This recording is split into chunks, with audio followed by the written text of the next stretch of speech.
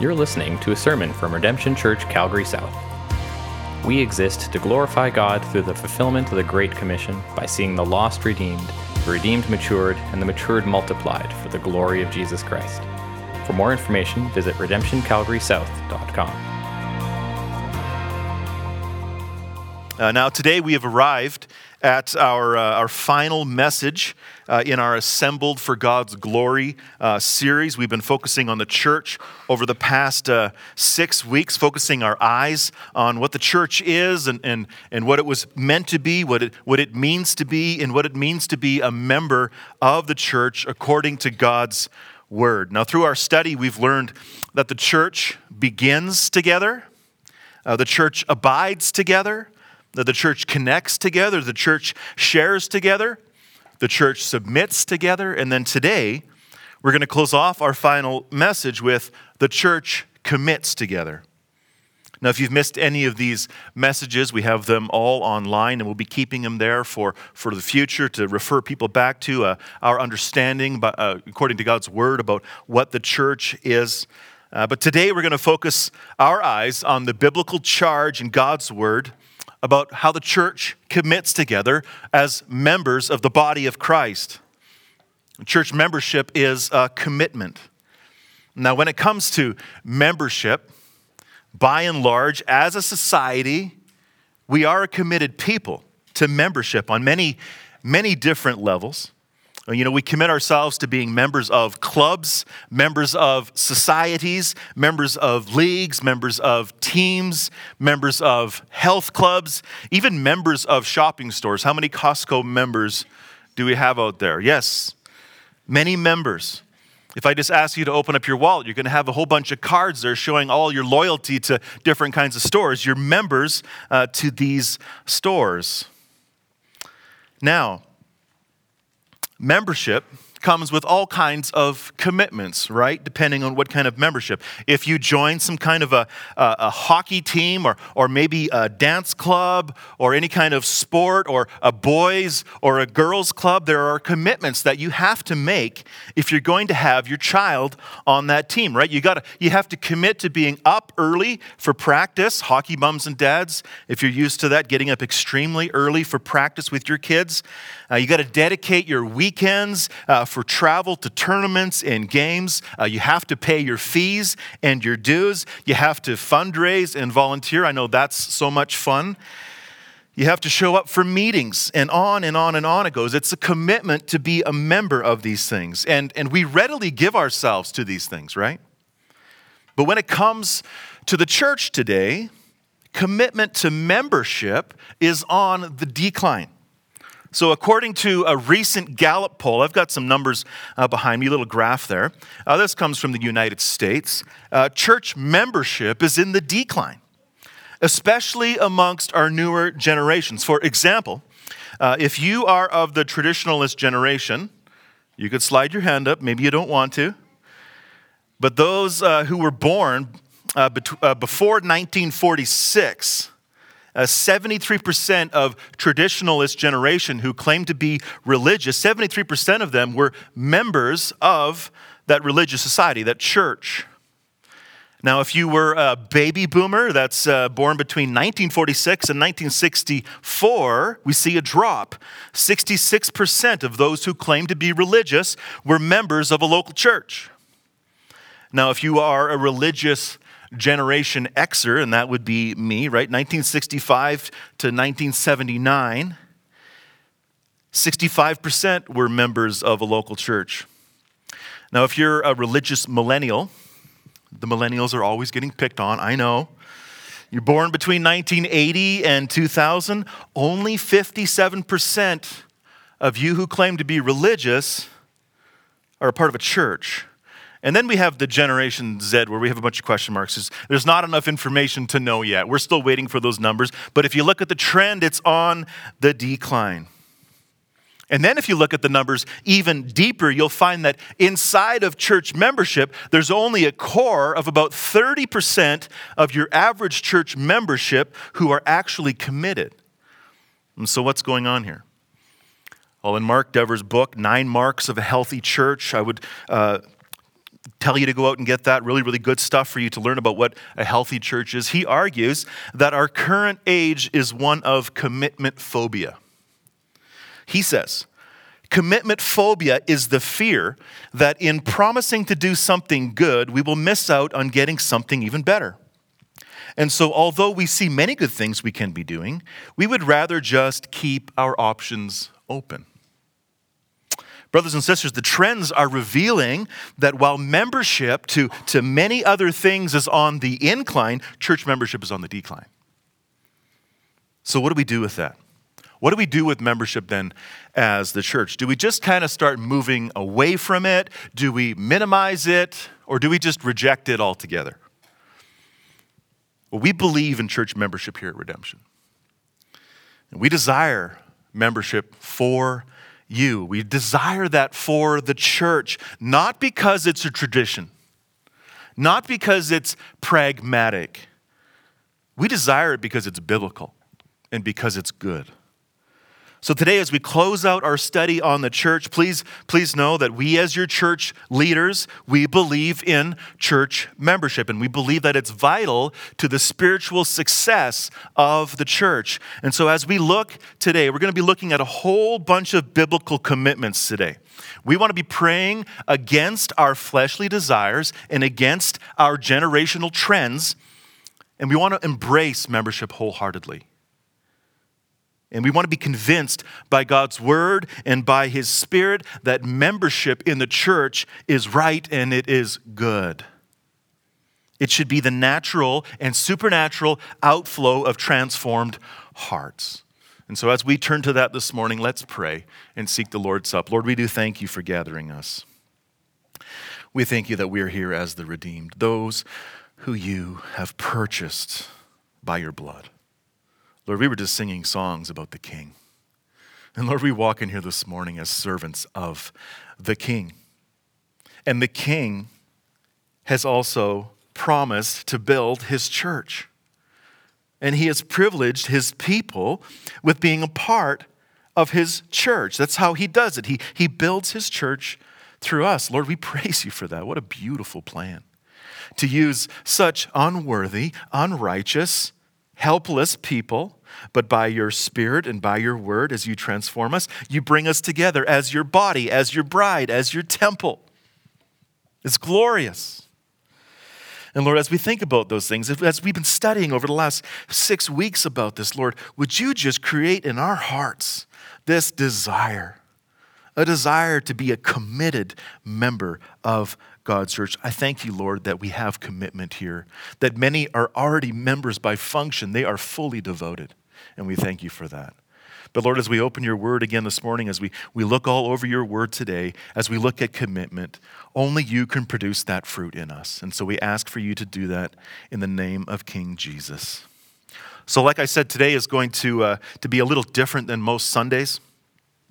I got a fairly long list of commitments. We've already studied a lot of the foundation and the what of the church. But today is going to be that so what, right? So we've learned a lot about it. Now what? What does that mean for me as an individual as I'm thinking about becoming a member? And so today we're going to be looking at a lot of individual scriptures. And so I have a lot on the screen. And so you can try to keep up with your Bible. If you can't keep up, we're going to put most of them up there for you this morning. But we've already looked at many things about the church. We've looked at the church abides, the church connects, the church shares, the church submits. Now, inside of those concepts, we want some ground level, concrete application. Like, what does this mean for my life? And what does this mean as I commit? What is the church asking of me? What is God's word leading me to? And so the first thing that we want to commit to as a church is commit to abiding in Christ together. And we're going to see 3 ways that we're going to do this. And the first is, in my abiding in Christ together as the church, I commit to being a baptized follower. A baptized Christ follower. In the beginning of Acts, right after the Spirit fills the church and Peter preaches that powerful sermon for the people to repent and be baptized, Acts 2:41 reveals, so those who received his word were baptized. And there were added that day about 3,000 souls. Now we know that baptism doesn't save, right? But in the first days of the church, baptism and salvation were so closely connected that the terms were often used synonymously. The text says here that 3,000 people heard and believed and were baptized. We need to just let that blow our minds for a minute. Oh, how that is our prayer here, that we would preach the gospel and people from all over South Calgary would repent and believe and trust and be baptized. They received the word preached. It means that they received the truth and they believed it. And then in an extremely short time, in the same day, 3,000 people were baptized.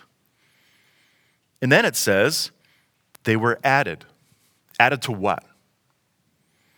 They were added to the church. You see, although the door of the church is always open for any person to come and sit and visit and to partake among us, church membership is made up of born again, regenerated, baptized Christians. As God saves people from their sin, remember, He saves them to the church. And these are born again believers. And they declare their born againness through the symbolic ordinance of baptism. Remember, Jesus was baptized himself, and then he commanded his disciples in the Great Commission in Matthew 28 to make disciples and then do what? To baptize them. So it seems like baptism is a pretty big deal to Jesus.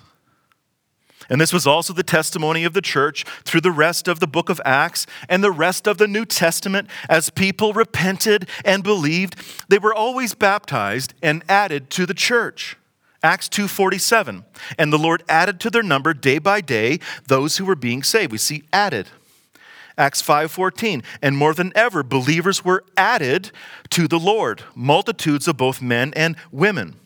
Acts 16:5. So the churches were strengthened in faith and they increased in numbers daily. Added and numbers. And so we look towards adding believers. Adding believers as members to our church. And baptism, according to what we're seeing here in Scripture, is a necessary prerequisite. And so when it comes to membership here, we ask you, not by our authority, but by the authority of Christ and the testimony of the Scriptures, to commit yourselves to believers' baptism. And so we ask ourselves, have we been baptized as believers? If you haven't been baptized as a believer, come talk to me. We would love to walk with you through that. Now, if you're a believer, you should be baptized. And if you want to be a member, you have to be baptized. And that's why you'll see one of the very first questions on any of our membership application forms is, have you been baptized as a believer?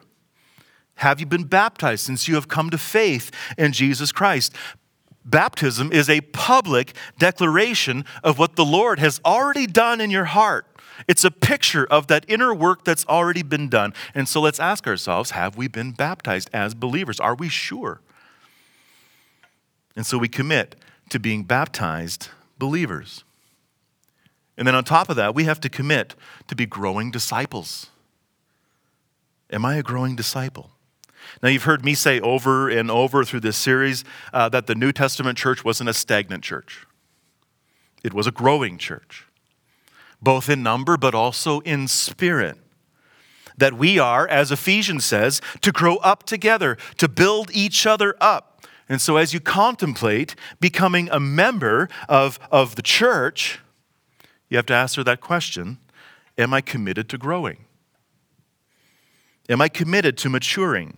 Like Peter said in 1 Peter 2:2, like newborn infants long for the pure spiritual milk, that by it you may grow up into salvation. And so as the Spirit indwells us as believers, and as we abide in the Lord through His Word and through prayer, He grows us. And although a newborn starts its growth on milk, as it should, there's a time to stop with the milk and start eating the meat, right? Or for those who aren't meat eaters, grown-up food. There's a time to start eating grown-up food. God's plan is not to keep us on milk. His plan is always to grow us. But we have to give ourselves to it, right? We have to commit ourselves to it.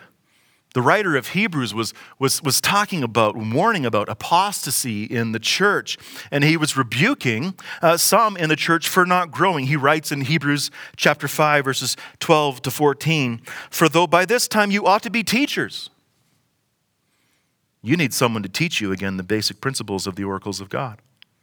You need milk, not solid food. For everyone who lives on milk is unskilled in the word of righteousness since he is a child. But solid food is for the mature. And so we see here growing from the milk, growing up in your faith, getting on the grown-up food, and maturing in the Lord, growing in the Lord.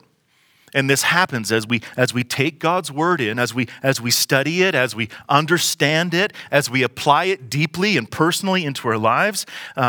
It takes work. It takes work. It takes discipline. If you don't eat adult food, you won't grow. 1 Timothy 4:7 says that we are to train ourselves for godliness.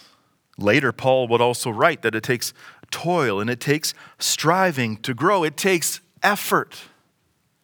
Charles Spurgeon said it this way: "The Christian life is very much like climbing a hill of ice. You cannot slide up. You have to cut every step with an ice axe. Only with incessant labor in cutting and chipping can you make any progress. If you want to know how to backslide, just leave off going forward. Cease going upward, and you will go downward of necessity. You can never stand still." And of course, all of this is in the grace of God, empowered by His Spirit, informed by His Word, in the collective of the saints. And so if we want to grow, we need to ask ourselves, am I growing? And will I commit to growing in the grace and the knowledge of the Lord Jesus Christ as a member of His church? This is one of the commitments that we're going to be pursuing as believers together, the commitment to grow. And then with the commitment to grow, we also need to be dependent. Will you commit to be a dependent believer? So friends, as much as we need to strive, much more we need to be dependent. Unless the Lord builds the house, those who build it labor in vain, Psalm 127. The same goes for our committing to abiding. Just as Jesus said in John 15, 4-5, "Abide in me and I in you, as the branch cannot bear fruit by itself unless it abides in the vine, neither can you, unless you abide in me. I am the vine, you are the branches. Whoever abides in me and I in him, he it is that bears much fruit. For apart from me, you can do nothing." And so, friends, we ask ourselves, are we dependent? Are we depending on the vine? Are we holding fast to the root of Jesus Christ? Our branches, as we are branches, are they being fed by that rich sustenance of His Word? Are we seeking His face daily through prayer? We're not looking for members who are self-sufficient. We're not looking for Pharisees. We're not looking for members among the dead branches. We're looking for members who don't have it all together. There's nobody that has it all together. We're looking for members who know that they don't have it all together, that they are fully dependent on the vine. And you can tell who those people are because they're stuck to Christ. They're immovable upon Christ. His lifeblood is flowing through their veins. These are people who know that apart from Christ, they can do nothing. And so we ask ourselves, is that me? Is that you? And so will you commit with us as a church to being fully dependent? We don't do anything in our own strength. It is useless. So becoming a member of the church is much more than belonging to some loyalty program. It's much more than some kind of membership that has benefits. It's more than choosing to belong to some kind of association or some kind of a sports club. First, you have to qualify, like we said. You're qualified because Christ is qualified and because he saved you and because you believe you've repented of your sins and trusted in him and you've been baptized. That's the entrance point into the membership of, yes, the universal church around the world, but the local church body as well. And so we commit to that. Have I been baptized? Have I believed truly? And then we continue to commit to be a growing disciple and fully dependent on the Lord all the way. We commit to abiding in Christ together. That's our first larger commitment that we're making. Now, in week 3 in this series, we studied Ephesians 1 and Ephesians 2 and 4, and we saw that membership is rooted in this biblical metaphor of being a functioning part of Christ's spiritual body here on earth. But what does that practically look like? What does our church believe are healthy ways to live that out? And so we commit. Number 2, we commit to connecting as the body. Connecting as the body. First, we see that in connecting, I commit to being a faithful worshiper. A faithful worshiper. We remember the very first church as we studied in Acts, that they devoted themselves to constant connection and worship together. Remember, they couldn't get enough of God and they couldn't get enough of each other. Acts 2:42, they devoted themselves to the apostles' teaching and the fellowship, to the breaking of bread and the prayers. And then down to verse 46, day by day they were attending the temple together and breaking bread in their homes. They were together, connected at all times. They devoted themselves, it says, day by day. We walked through that already. This continual worship of the Lord together. Now, as that first New Testament church is an example for us to follow, we need to commit to being faithful to show up as they showed up. They showed up for worship. And so we apply that to ourselves. This means that I show up regularly. Hebrews 10:24-25. And let us consider how to stir up one another to love and good works, not neglecting to meet together, as is the habit of some, but encouraging one another, and all the more as you see the day drawing near. The end is coming. So brothers and sisters, your showing up isn't just good for you. What we're seeing here is that it encourages others. You know, you may have had the worst week of your life, but every Sunday, my loving church family is waiting with arms open wide to receive me and also to receive the encouragement that I bring by just showing up. The text says the day is near. The days are getting evil. Christ is coming back. There is an urgency to this call to be a part of his church. We are in those last days. And so the trend shouldn't be that we're meeting less. It should be that we're meeting all the more. And so primarily Sunday, the larger gathering of God's people should be so important, so large in our minds that if we miss, we would miss being there so much. We couldn't wait to get there the next week. And so we make choices in our life. So as we commit to this, we commit to making choices to prioritize the gathering of the saints. But then also, we as a church don't just believe we gather on Sundays. We gather throughout the week in each other's homes like this church does. We have small groups, discipleship happening, prayer gatherings. And so we show up and we pray that we would be faithful and regular to those things for our good and for the encouragement of our church. Next, I show up eagerly. So whether you're scheduled to serve or not, your desire to be with the Lord's people on the Lord's day compels you. It compels you to come ready, to come excited, to come early, to come eagerly. You have any diehard Disney World fans out there? I know that we have some. Or anybody that is really devoted to their sports team. When it comes to going to a game or your favorite amusement park, and you buy those tickets, you don't plan on coming late. You plan on showing up early, right? You don't want to miss anything. Your heart wants to be there. You've been anticipating that day, and so you prepare for that day. You prepare the day before. You plan your clothing.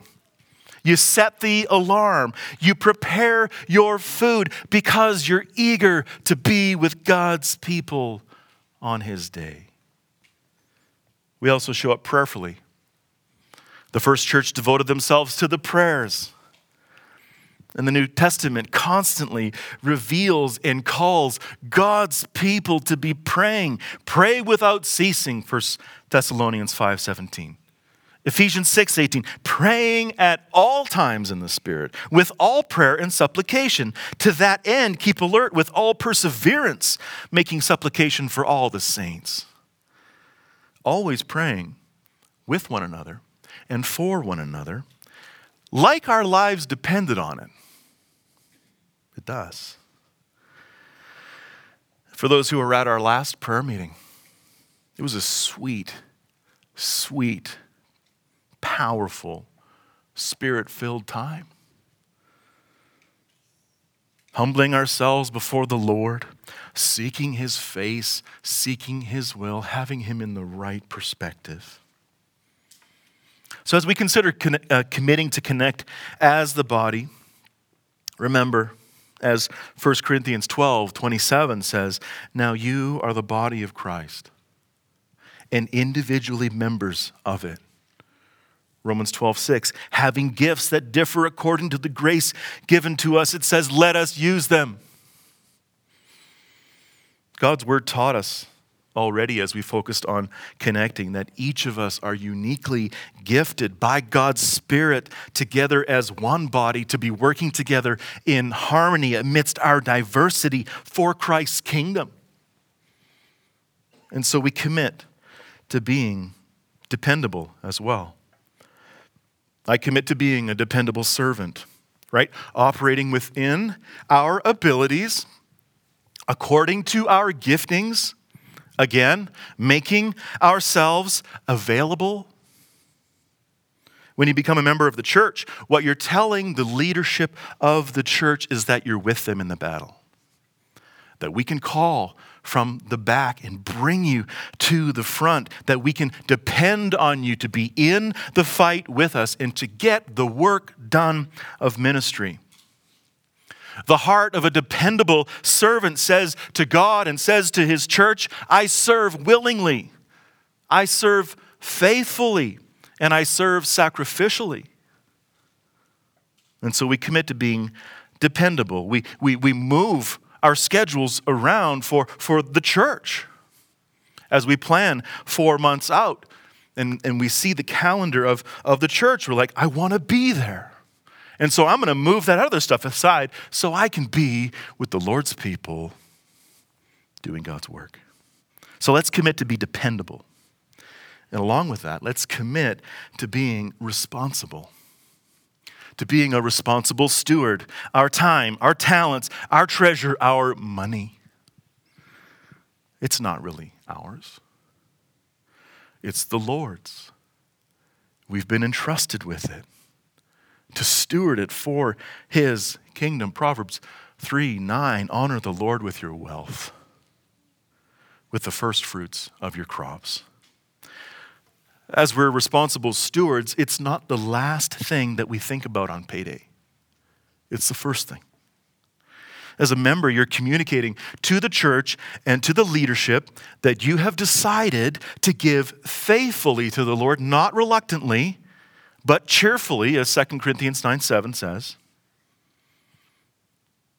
to give to the mission of what this church is doing for God's glory on this earth. As leaders set out a budget, they can do so confidently, knowing that the Lord is providing through his people. Now, one of the greatest things we get to do when we get to connect as the body of Christ is to pour ourselves into each other. Discipleship, a member commits to being a devoted disciple maker. Not just a disciple maker. So if we're not making disciples, what are we doing? Jesus modeled for us, and he commanded that we are to go and to make disciples. And that starts right here within the community of believers. Remember, pouring the word into somebody else, pouring your life into somebody else. Paul says in 2 Corinthians 12:15, I will most gladly spend and be spent for your souls. In Titus, he speaks about the mature pouring themselves into the less mature. 1 Thessalonians 2:8, so being affectionately desirous of you, we were ready to share with you not only the gospel of God, but also our own selves. So when we speak about doing life together here at Redemption Church, when we speak about connecting together here, yes, we love to hang out. We love to hang out. We do fun things together, yes, but more than that, we need to be making disciples. Making disciples is at the core of connecting. It's not so much about what I need or what I get. Mark Dever says this as well. Joining a church increases our sense of ownership of the work of the church, of its community, of its budget, of its goals. We move from being pampered consumers to becoming joyous proprietors. We stop arriving late and complaining that we don't get exactly what we want. Instead, we arrive early and try to help others with what they need. We must begin to view membership less as a loose affiliation useful only on occasion and more as a regular responsibility involving us in one another's lives for the purposes of the gospel. We commit to connecting.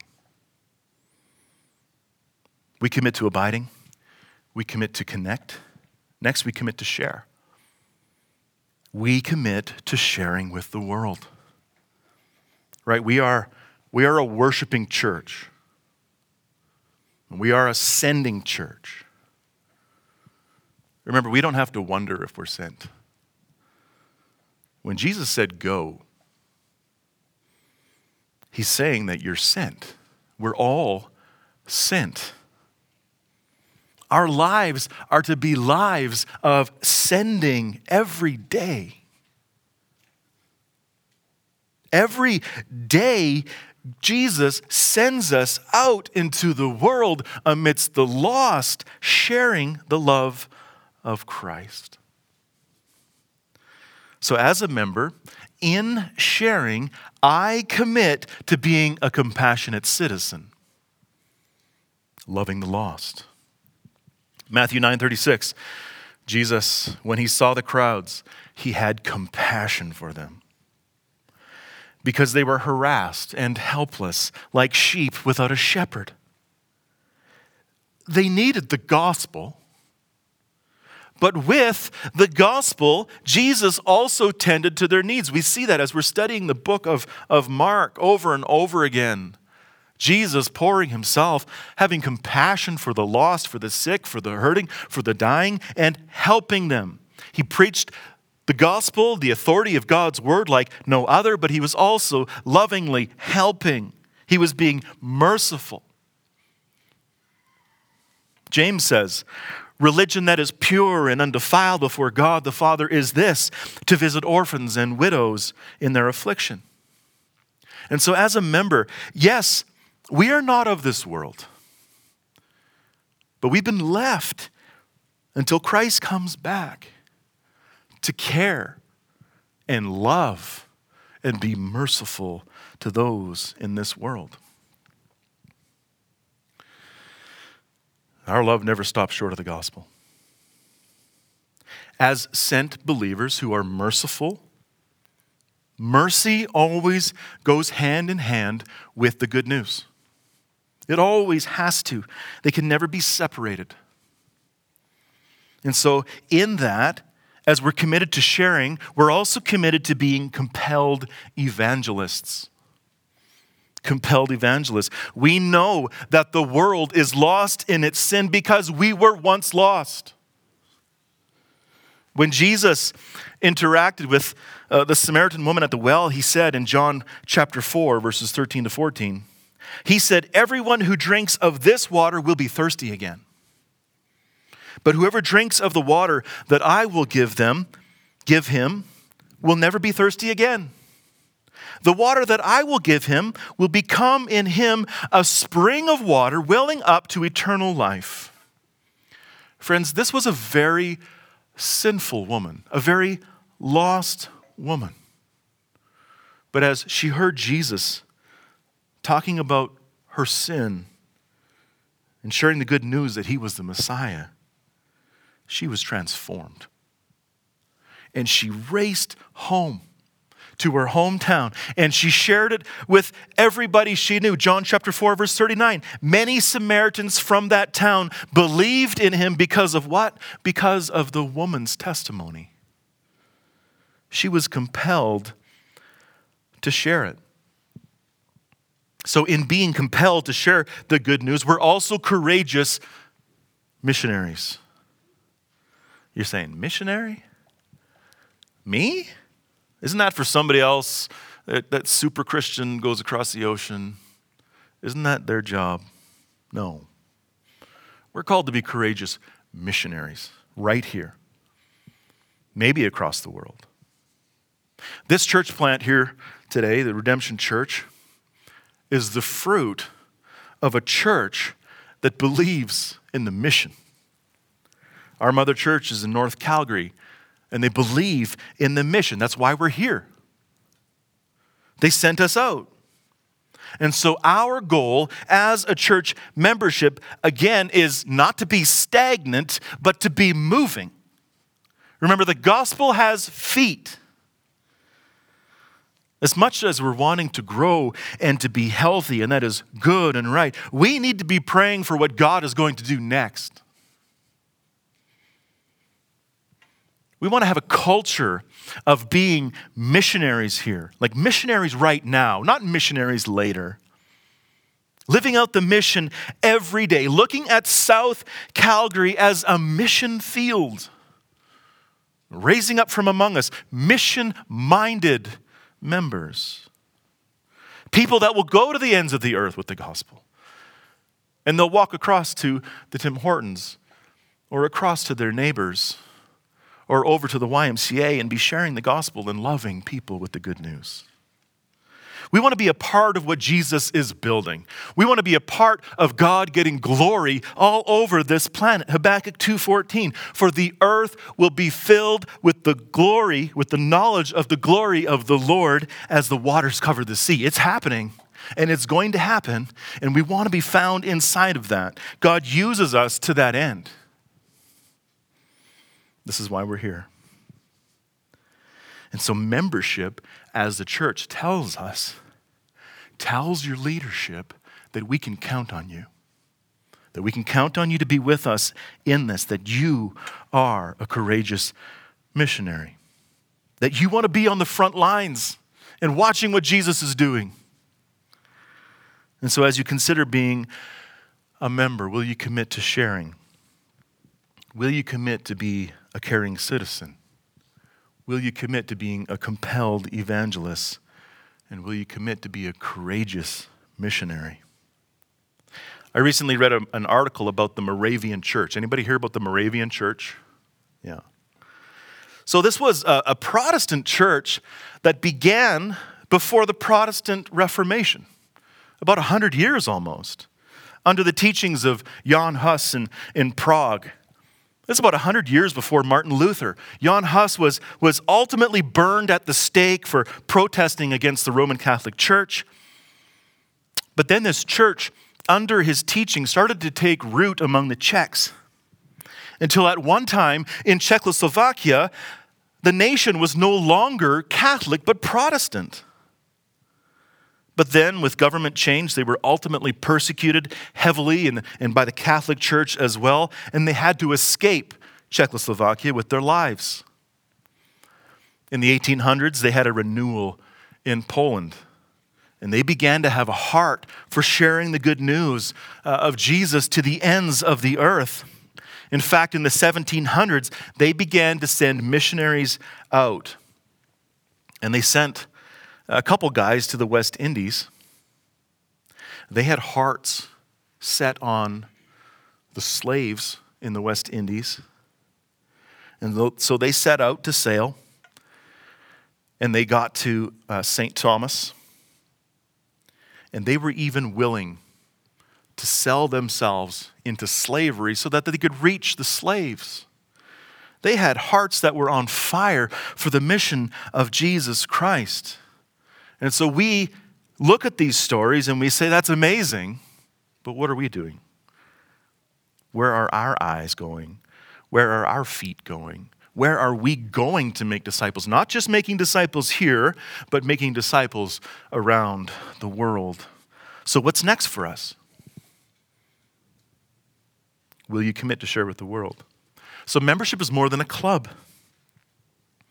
When you commit to joining Christ in what he's doing through this local church here, you commit to being on board with the mission of this church. And so we commit to abide, we commit to connect, we commit to share, and then finally, we commit to following our leadership. Last week we talked a lot about authority, right? The pattern of authority in creation. And then God's authority through his word and through himself and through his son. And then there was also delegated authority to the leaders of the church. And so we as a church, in our commitments, we commit to following our leadership. God has delegated authority to the spiritual leadership of the church. And God has graciously given elders, overseers, pastors, leaders in the church. Hebrews 13:17 says, like we studied last week, leaders keep watch over our souls as those who will have to give an account. Leadership that is held to a stricter standard. That under the great shepherd of Jesus Christ, God has called under shepherds, delegated the authority to them to lead, to teach, and to guide the church. And so as you consider becoming a member, we commit to following the great shepherd by following his under shepherds. As we look at the Bible, we see overseers are called to oversee 4 major things in the church. We interpret that here as doctrine, direction, discipleship, and discipline. And the scriptures call the church members to submit to its leaders, right? And so together we submit and we commit to supporting our leaders' doctrine. So elders are spiritually qualified. We talked about this last week. Spiritually qualified by godly character, by being able to teach, 1 Timothy 3:2. In Titus 1:9, he must hold firm to the trustworthy word as taught so that he may be able to give instruction in sound doctrine and also to rebuke those who contradict it. And so we as a church are to get behind them in this. This doesn't mean that an elder, an overseer, is infallible. You don't follow a leader in the church into sin. You don't follow them into sinful doctrine. But as you compare what he teaches to his spiritual character, and if God has really placed these men in your life as overseers of your soul, we need to trust the Lord and support their doctrine as laid out by the elders of the church. And as we say that, elders are always open to questions. We're always open to hearing from you. We're always open to feedback. And so know that in this, as we set our doctrine, as we set our pathway forward, as we're looking at God's word and interpreting it and applying it, we're open to hearing from you. You can find our doctrinal statement on our website, and I can always give you a copy so that you know. Part of becoming a member, you're required to go through that and to read that and to check things against the Scripture and then agree to supporting us in that. And what we want you to find is that we have primary understandings of what we believe that the Bible teaches for us as a church, and we're asking you to support us in that doctrine and to follow it with us. Next, we need to follow their direction. The kind of elders God calls to lead are ones of humility. Titus 1, 7-8, for an overseer, as God's steward, must be above reproach. He must not be arrogant or quick-tempered, or a drunkard, or violent, or greedy for gain, but hospitable, a lover of good, self-controlled, upright, holy, and disciplined. Again, not perfect, but followable. His life is followable. Their lives are followable. And so elders' decisions in the church regarding direction are not to be taken lightly. They don't take it lightly. And we, again, love to receive input as to direction. We're always open to hearing from our people. We also need to receive their discipleship. As elders watch over souls, they are caring for souls. And this involves leading in the Word, teaching the Word, training men and women, equipping you. Remember from Ephesians, equipping you for the work of ministry. Not merely hiring staff for the work of ministry, equipping the people for the work of ministry. Involved in counseling. And so we commit to that together to receive their discipleship, their direction. As leaders make decisions for the direction of discipleship in the church, again, they don't take it lightly. They want to put things together. They want to plan because they want to succeed spiritually as a church. And so we receive their discipleship, and finally, we submit to their discipline. As the Lord has given elders to govern the church, they're also to be a source of caring for souls. Caring for souls amidst the troubles of the church. Brothers and sisters, the church is not perfect. Can I get an amen? We're not perfect. We'll always have problems. Why? Because we're people. Because we're sinners. And so we're going to have conflict. In some sense, we need to expect that there will be conflict. And when sin and conflict go unresolved in our lives, in our relationships amongst one another, the elders have to get involved. The elders are to judge what's going on inside the body, to call people to repentance. And sometimes even to put somebody outside of the body of the church for the safety of the church, for the purity of the church, but also for the good of that person. Church discipline sometimes is an intentional move. A move for hope of producing repentance and reconciliation. Church discipline, when done rightly, is an act of love.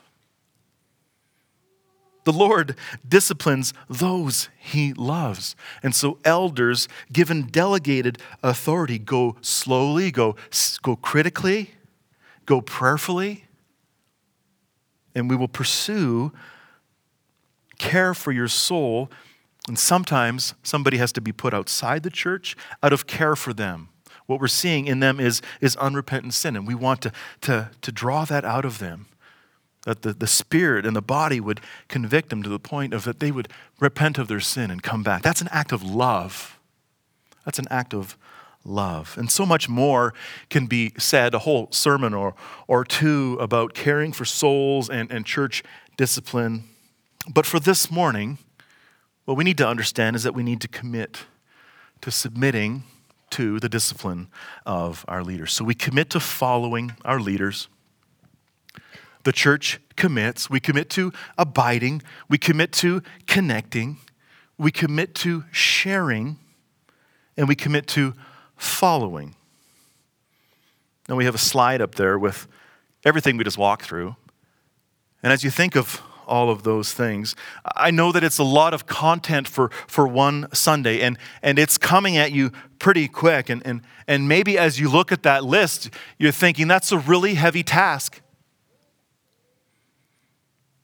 It could even come across as a heavy yoke that's going to pull you down. And if we look at these commitments the wrong way, it can become a heavy yoke. If we look at this list of commitments as something we have to keep in our own strength, it does become a burden that is too big to bear.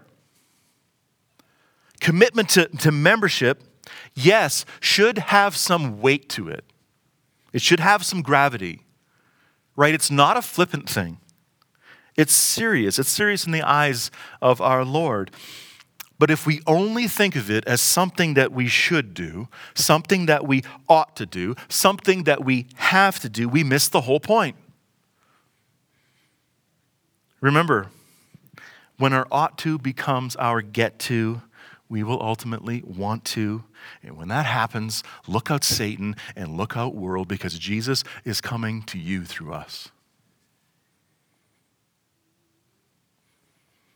Being a member of Christ's body is a massive, joyful privilege. It's something that we get to commit to with great joy because Christ has saved us from our sin, and he has saved us to the church, and he has filled you with his Spirit, and he is equipping you for this task. You don't have the strength to do that. You don't have it on your own. That's why we have Jesus. That's why we have his Spirit. That's why we have his word. This is his plan for you. There is no plan B. You were made for this. But the key is that we don't approach this in our own strength. Jesus is the one who is faithful.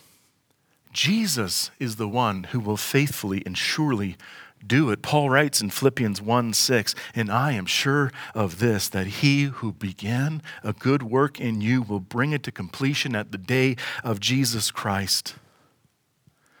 And so we join him. We join him in what he is doing. Remember, he promised that he will build his church and the gates of hell will not prevail against it. Membership in his body is not man's idea. It's what he is doing. And so let's break the mold. Let's break the trend. And let's set our eyes on Jesus, the finisher and the perfecter of our faith. And as we're motivated by grace, and as we're informed by his word, as we're empowered by his Holy Spirit, as we delight in the mystery of being a part of his body, being his bride, being his temple, let's commit to joyful membership, meaningful membership in the body of Christ. Amen? Let's pray. Lord, we do thank you. This morning is just a lot there for us to be considering as we desire to commit to being a part of your body. And Lord, yes, we're tempted to look at that list and think, I can't do that. That's too much. And it is too much. It's too much on our own strength. We need the strength of Christ.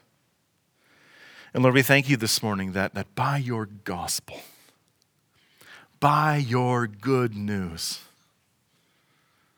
that we were utterly lost, that we were utterly sinful and self-sufficient.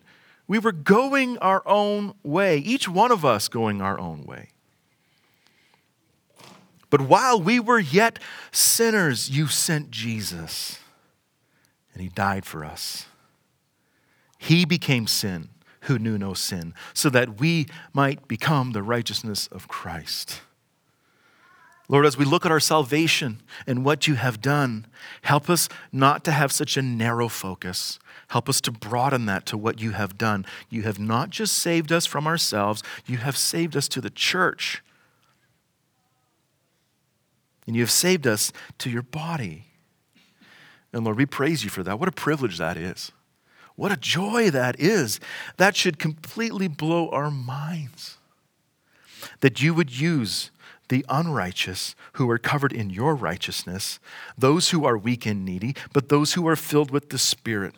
That you would use us who often even still try to go our own way. We still try to worship ourselves and worship the world, but yet you walk before us and you are faithful and you are building your church. Lord, thank you for the good news. Thank you that we couldn't save ourselves, but you came and that you called us to repentance and faith by your death and by your resurrection. And as you're ascended on the throne in heaven and you're ruling over your church, Lord, we commit to you. We pray that your Spirit would be doing that work inside of our hearts and that it would just be a joyous outflow of your grace into your church and into the world. We pray this in Christ's name. Amen.